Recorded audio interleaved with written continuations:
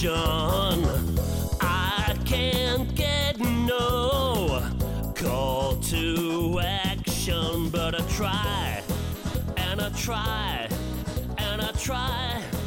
Hello and welcome to They Might Be Right, the boisterous brother of call to action that breaks up bundles in the pithy playground of Twitter. In honour of Bill Bernbach's famed pocket card, and from where these specials take their title, we invite our challengers into the octagon of debate and welcome the opinions of others who might be right. It's like Royal Rumble, with the single but vital exception that there's fewer flamboyant flying elbows, unless it really kicks off. It's brought to you by Gasp, and I'm Giles Edwards, host and referee. Today I'm with Lee Grunnell, the top marketing director whose tweets sparked all this off. Lee is obsessed with applying the latest thinking from marketing leaders like Binet, Field and Sharp to professional services. Next in the ring, hailing from Cape Town, South Africa, is Gillian Rightford. Creativity champion and industry agony aunt, Gillian is founder of Ad Therapy, a management, skills development and communication consultancy. And our final challenger, ex-Adland CFO and COO, is Tom Lewis, a commercial performance improvement advisor to businesses. Tom now cuts his teeth in law and private equity. Welcome to you all. Thank you, Giles. Good to be here. Thank you. Thanks, Giles. A quick reminder of today's motion: client side or agency side. A proper marketer could do both.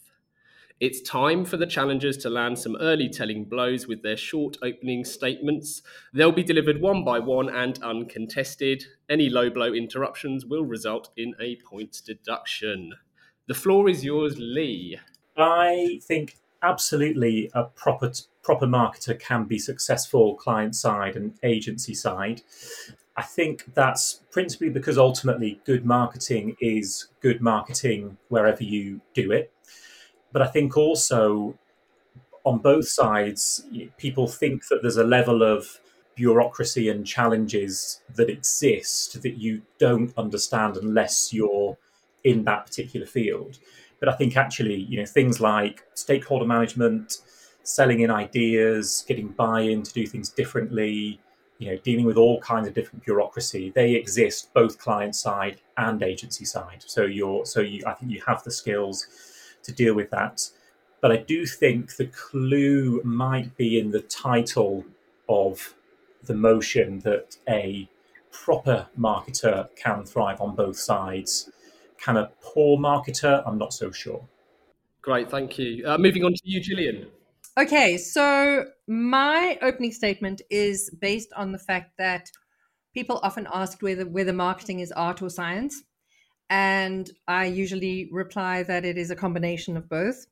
But I do think that there is a tendency for people who work on the marketing side of the fence to be more science than art, and people who work on the advertising side of the fence to be possibly more art than science.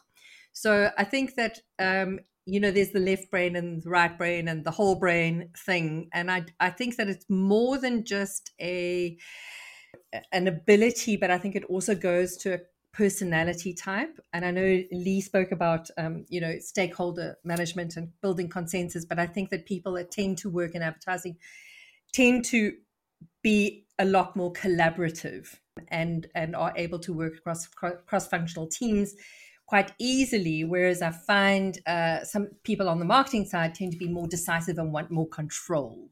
Perfect, thank you. And last but not least, Tom, what's your position on this? So my background is I'm not a marketer, and I wouldn't sort of judge what marketers can and can't do. I'd come at the angle of, well, where are you more likely to succeed, and where are you likely to find an environment that suits you? And my experience from 20 years of being in Adland is that Adland is a really tough place for anyone to be. And the reasons for that, I say on a regular basis, that Adland's commerciality is terrible. As a result of that, it has low margins, and therefore the work-life balance in most places is dire. So I'd question why anyone would go and want to work in Adland, because I think it's a terrible place to be. I think it's incredibly long hours, incredibly hard work with very little career progression for poor pay. So if you're a good marketer, you want to be in a silo that's vibrant, in a sector of the industry that's vibrant and where there's growth. And all the data I saw from when I worked at the IPA is that the ad land is not that sector, and you should avoid it as far as possible. Perfect. I do hate a fence sitter. Yeah, I'll tell you what I really think. That's wonderful. Right, so now is the time for the main event. I'm going to set our 20-minute timer. It's a no holds barred slugfest of proper debate, and I'm going to leave you to discuss this as you see fit. Let's get ready to rumble. Shall I? I'll happily jump in and start, because I think Tom picked up on two kind of really interesting points, actually, that sort of caught my attention when I kind of asked this initial question on Twitter, which I think are kind of interestingly contradictory, if that makes sense. That idea that suddenly the perception that I have on the outside as an in-house marketer principally about the good things of going agency side are, being, surrounded by people who are interested in ideas, value creativity, that sense of kind of vibrancy and energy and being amongst like-minded people seems really, really attractive to me. And maybe that's kind of a personality type point, as Gillian mentioned, as much as it is a skills point. But when people sort of replied to my question, lots of the reasons that people gave to not do that, to not flip from client side to agency side, were all about the agency operating model. And that idea of actually, don't do it. It's inefficient. If you're over 35, you're seen as expensive. It's the long hours. It's the, lower pay, growth potential, all of those sorts of things.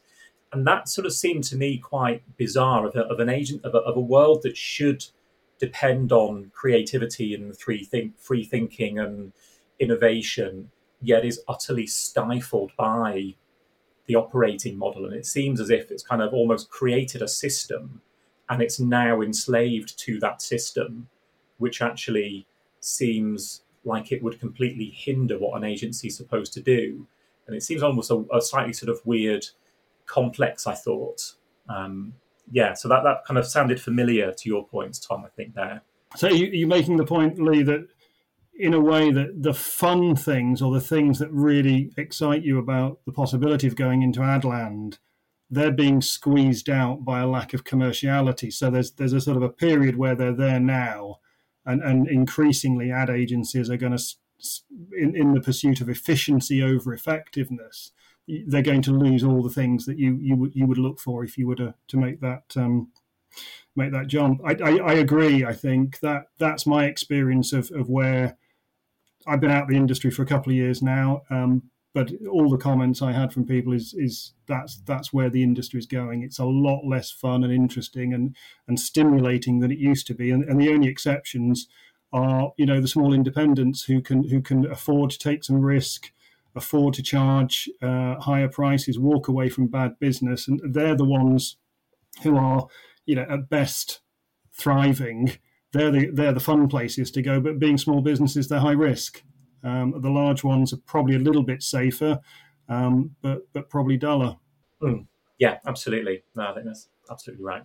I mean, I think what's an interesting point, though, is that for someone like you, Lee, going into an agency, you would have a degree of confidence and a degree of the ability to speak up and try and find the best way of operating for the agency and the client. I think a large part of the problem, and exactly to Tom's point, is that the clients have driven retainers down, fees down. They're driving quicker turnaround. I mean, there was a report published recently by the WFA, which actually showed a massive skills crisis in the industry, marketing and on the agency side. And one of the big issues was that people don't want to work in those environments, and they don't want to put up with abusive client agency relationships.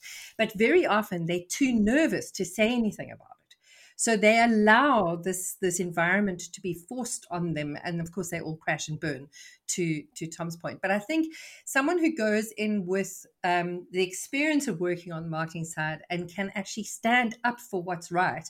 And that's why the independents are able to do it, because they are owner managed, they have a lot at stake, and they're not some giant corporation just at the whim of the client. And I think the clients have got a lot to answer for. Yeah, and I wonder if, in a way, I'm a really bad example to use, not for reasons of being a horrible person, I hope, but having kind of been a marketing director and actively stepped out and said I want to spend some time consulting, which I say principally was me working on my own, but often with a small kind of group of people around me. Having seen almost both sides of the fence, and I think this is almost one of the things that I think is a really good reason to have more people flipping from agency to client, that slight degree of empathy that you can get of actually when I was, and I'm not talking about me now, but when I was agency side, I know the things that were really frustrating that clients did and that I perceived hindered good work. Therefore, okay, I'm not going to do those things. And equally vice versa, when you're agency side, if you can think, okay, having been in-house, I know what some of the challenges are people have with sign off or whatever it might be. And that degree of empathy actually helps both parties, I think, in terms of having a much more sort of productive and fruitful working relationship. I think it's a good observation, Lee. I think in my world, lack of commercial skills underpins everything. So I think what you're talking about is absolutely right. It helps, but it's a sort of necessary but not sufficient condition. And I'd also pick up Gillian's point about, well, clients have driven agencies into the ground. Let's have a little bit of locus of control here. Agencies have allowed themselves to be driven into the ground because they have not developed their selling ability at the same rate that clients have developed their buying ability. Now, that has led to dysfunctional results, but it's not for agencies to lay those at the floor of clients. It's for agencies to address those and to become better at professional selling, so that then you've got the funds to pay for the solutions. So as I've said in an article I've written, it's not so much finding the solutions as funding them. We know what the answers are, and you're both right in terms of where the answers are, but that's not the challenge. The thing that underpins all of this is a lack of agency commerciality, and therefore having the margins to invest in training, in development, in walking away from suboptimal clients, in not hiring mediocre people, all of those things, that underpins everything. So I think you're right, Lee.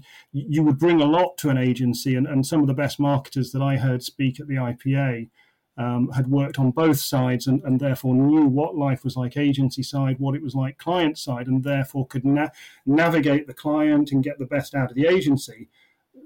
They happen to be just very smart, very good people who'd worked, a couple of years older than all of us, who worked in a slightly more golden age of advertising and could afford to do that. But that underpinning it all is a lack of commerciality, and that's my concern for anyone with any grey hairs looking to go into Adland. So I just think you're absolutely 100% right. But if we accept that this is something that agency people are not good at, what is the advantage to the client of squeezing them too far?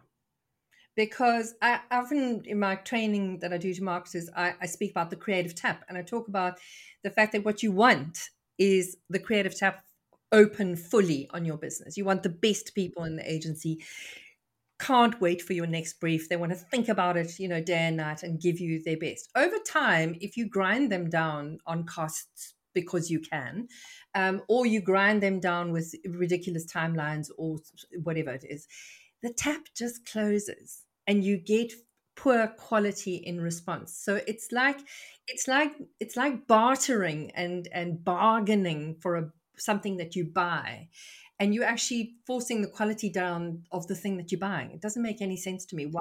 Yeah. No, I absolutely agree. And the system is dysfunctional, is my conclusion. And I worked at the IPA looking at, well, how do you set it into reverse? And the way you do it is, if you've still got some margins, the agencies will upskill, make higher margins on the back of their skills and reinvest that in the business. I think Adland doesn't have the money now to do it. It was threadbare years ago. It's less than threadbare now. Why are the clients doing it? It's something of a moot point. It kind of does, it's a bit like being in a boxing ring and why is that guy hitting me? It doesn't really matter why they're doing it. But I think if for a bit of context, it's the rise of short-termist hard metrics. Price is a really easy, cost is something that's very easy to measure, and therefore, if you're trying to, chief financial officers, procurement directors are all about driving down cost in the mistaken belief that because they can't measure creativity, it doesn't exist. And therefore, all of these cost decisions are consequence-free. And that's probably, it's an interesting discussion for someone like you, Lee. If you were to go client side, you'd need to be making the case for why I want to pay my agency more, why I want to give them a bonus, why I want to pay them promptly.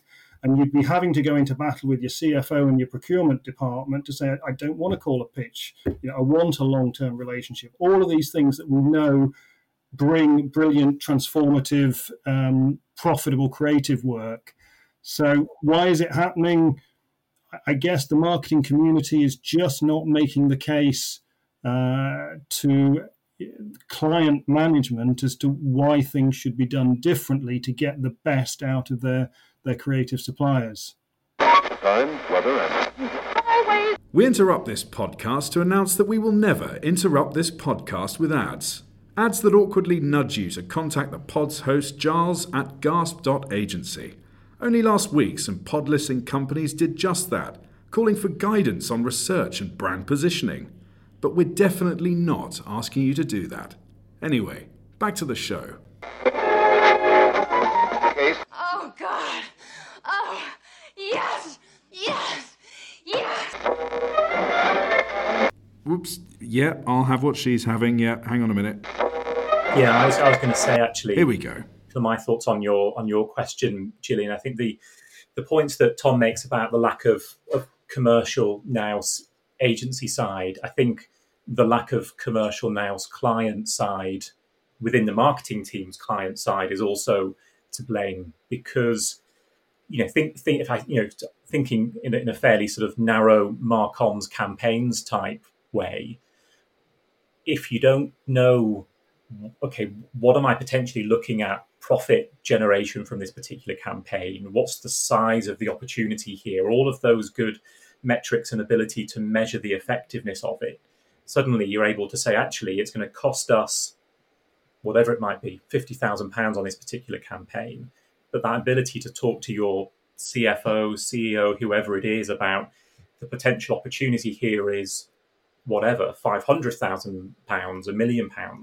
Suddenly that case can get made in a way that the more financially minded, if that's the right phrase, people in the business understand, which then makes it easier to have that conversation sort of agency side. So I think that lack of commercial capability is probably prevalent on both sides of the fence. And I think kind of, and again, this is where you kind of think, actually, could a proper marketer with good skills, survive and thrive in both camps? That's where I think there's real value in people being able to switch. Again, if you've got some of those commercial skills, you can share them on, with client side, with agency side, and start to kind of improve some of those frustrations that I think exist on both parts. I think from the client side, they'd probably the marketing person, marketing director, marketing manager would probably very happily pay the agencies more they're getting driven down on the cost by their CFO, who's trying to squeeze budgets, and they're not commercially savvy enough to be able to put the argument together to push back on that, I think. There's a bit of, sorry, and if I can just jump in, there's a bit of follow the money there, Lee. I think ultimately you follow it all the way through to the investors. If your investors don't understand how marketing works, how brands are built, how you invest, and the kinds of timescales needed, then the questions they will be asking of the chief exec will be about cost management, and therefore, however good you are as a marketing director, you're trying to push water uphill. So, bit of career advice for what it's worth is if you want to go to an organisation that builds brands and knows how they're done, look at, have you got a chief exec who knows how to do it, and is the chief exec answering to investors who know how to do it? Because then you're ultimately, agencies are at the bottom of that sort of food chain, and the investors are at the top, and there's no way you can change the top. You can only go to an environment where it's going to suit what you want to do. Yeah, absolutely. I think also what's quite interesting about what you were saying, Lee, is that I was reading James Herman and Peter Field's Creative Ladder again the other day, and he was speaking about the commitment index, the how much money you're going to put behind a particular campaign, and the fact that budget and duration and all of those things have an impact on the effectiveness. I think what someone with your skills and better commercialization or better commercial understanding could do is actually make the briefs better, and make sure that at that interface between client and agency, that the brief is actually set up to deliver the right results against the objectives. Because I think that's a key point where it all goes horribly wrong. And to Tom's point, the agencies and maybe client service or management don't have the right commercial lens to look through those briefs and say, can we actually realistically achieve these objectives? And if you push back at that point, everything would probably be a lot more deliverable or effective. I would pick up on that. I think a weak brief is a consultative selling opportunity. Yeah. I mean, so rather than sort of expect a good brief from the client, if you're presented with a weak brief, that's an opportunity to go in and have a much higher level conversation about what pull that apart, interrogate it, and actually do something more diagnostic. And that should be in an ideal world, that should be part of the reason why clients stick with agencies. I mean, an analogous situation for me was I used to work with a partner from Slaughter and May, and I would phone him up and say, we've got this sort of issue. And what he would do, he would play back and say, you've told me this. I think your issue is this. Is that the problem you want me to go away and fix? I say, yeah, you're right. You've phrased it exactly right. And he would go away and address the issue. And I never queried his bills because I knew I could just pick up the phone to him and he would quickly and efficiently identify the real problem that I had, understand what I needed to get out of the business, and he would fix it. And at that point, you just don't question the hourly rate because his problem. He got business results for me, and that was exactly what I needed. And I was very loyal to him as a client. I think one of the interesting things, and the only sort of pause for thought I would have about someone flipping from client side to agency side, this is going off in a completely different tangent to what we were talking about before, is this sort of tension between the generalist and the specialist. When you're an in-house marketer, you are by definition a generalist. You may well have teams that specialize in particular areas. What are the opportunities in an agency for the generalist versus the specialist? And obviously, this will depend slightly on the sort of agency that you're talking about. Is it the classic planner strategist? Is that where a generalist would go? But also flipping the other way, if you've spent your life in quite a specialist role, agency side, to then go into a more generalist role, client side, how do you build up those skills? And I don't know what the answer to that is. That does seem to be a bit of a potential challenge, I think. I think that's an interesting point. I mean, I think that certainly some of the say creative or production or whatever, those are very specialist skills. But what I actually have always loved about the advertising side is that you are exposed at a strategic level, even a client service level, to so many different industries. And so on one day you're working with tractors, and the next day you're working with chocolates, and that afternoon you're working with a beer. And so you're able to flit between categories, and I always personally found that incredibly rewarding. So there was that generalist space of the categories you play in rather than what you do, I suppose. Yeah, no, absolutely. And I can see again, for the person with the right personality, that sense of variety and the different stimuli would be, massively rewarding and kind of fulfilling, definitely. I once spoke to a colleague at the IPA who explained this, and it made a lot of sense to me, and it's similar to what Gillian's saying. She talked about the T-shape thing, that the client side, you have absolute depth of knowledge of the product.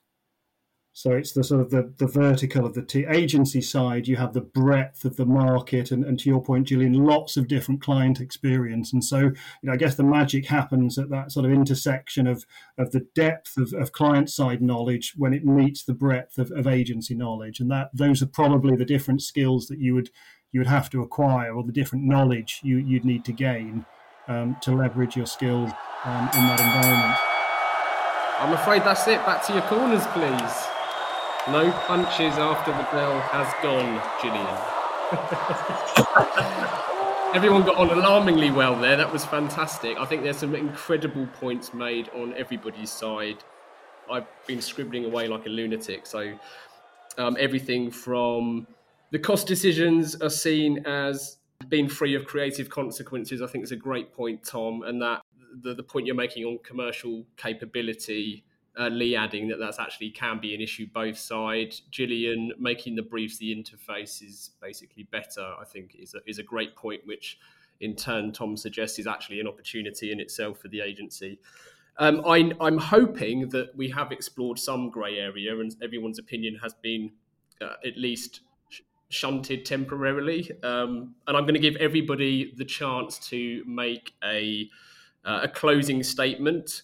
I don't expect anyone to land a knockout blow, and we will go to a judge's decision, which in this case will be the listeners. We'll have a little poll. Of course, everybody is a winner in this instance, but I'm going to give you any opportunity to just flag any highlight points that you might want to make. So first up, hit us with it. Tom, we'll come to you. Finish them. My experience of talking to marketers is the really good ones know what works and what doesn't, and are able to talk in the language of the boardroom. So they're able to talk about data, numbers, successes, business outcomes. And those people I found are always very successful. So the two bits of advice I would give to anyone looking to be, either way is get some good commercial skills, learn the language of the boardroom, learn to talk about business outcomes. Fantastic. Gillian, anything to add? So I think that there's been a lot of research that's published, and more that creativity is effective, and it's financially effective. And my point to marketers is, if you're not making good creative work, then you're actually not doing a fundamental part of your job effectively. And I would say that there is a need for those skills to be improved. So as much as agencies need commercializations, I think marketers need to understand the value of creativity as an effectiveness tool, and understand that they are an ecosystem with the agency, not against the agency. It shouldn't be agency versus client or client versus agency. It's an ecosystem that delivers effectiveness. Perfect. Well said. And Lee, given you started this off, I'll give you the opportunity for a final flourish, if I may. I will do my best to flourish appropriately for a podcast environment. Yeah, I think, going back to the original question, can a good marketer work agency and client side? Yes, I think they can. I think it would be good for marketers to do both, but I also think it would be good for clients and good for agencies for a couple of reasons.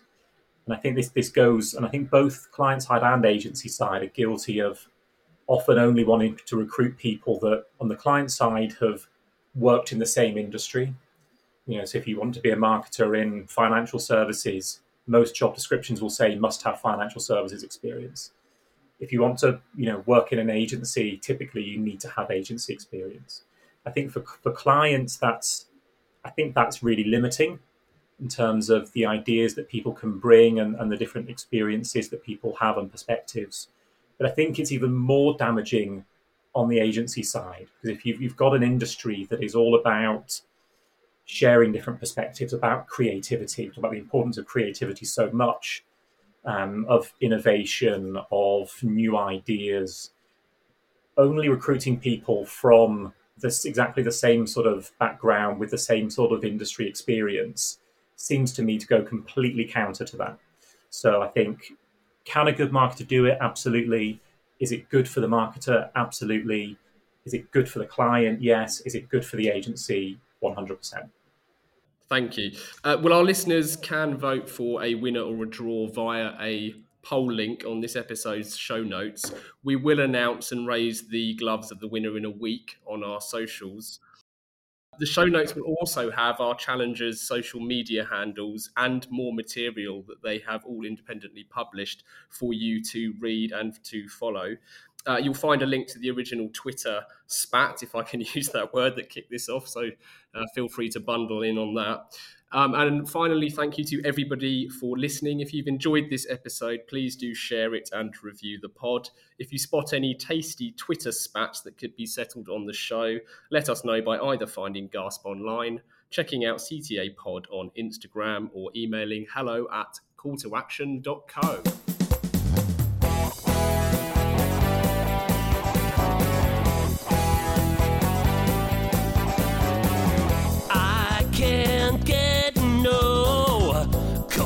To action, I can't get no call to action, but I try, and I try, and I try, and I try.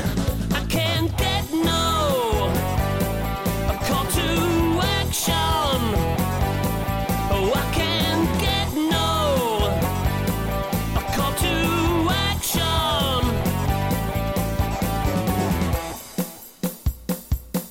Yeah!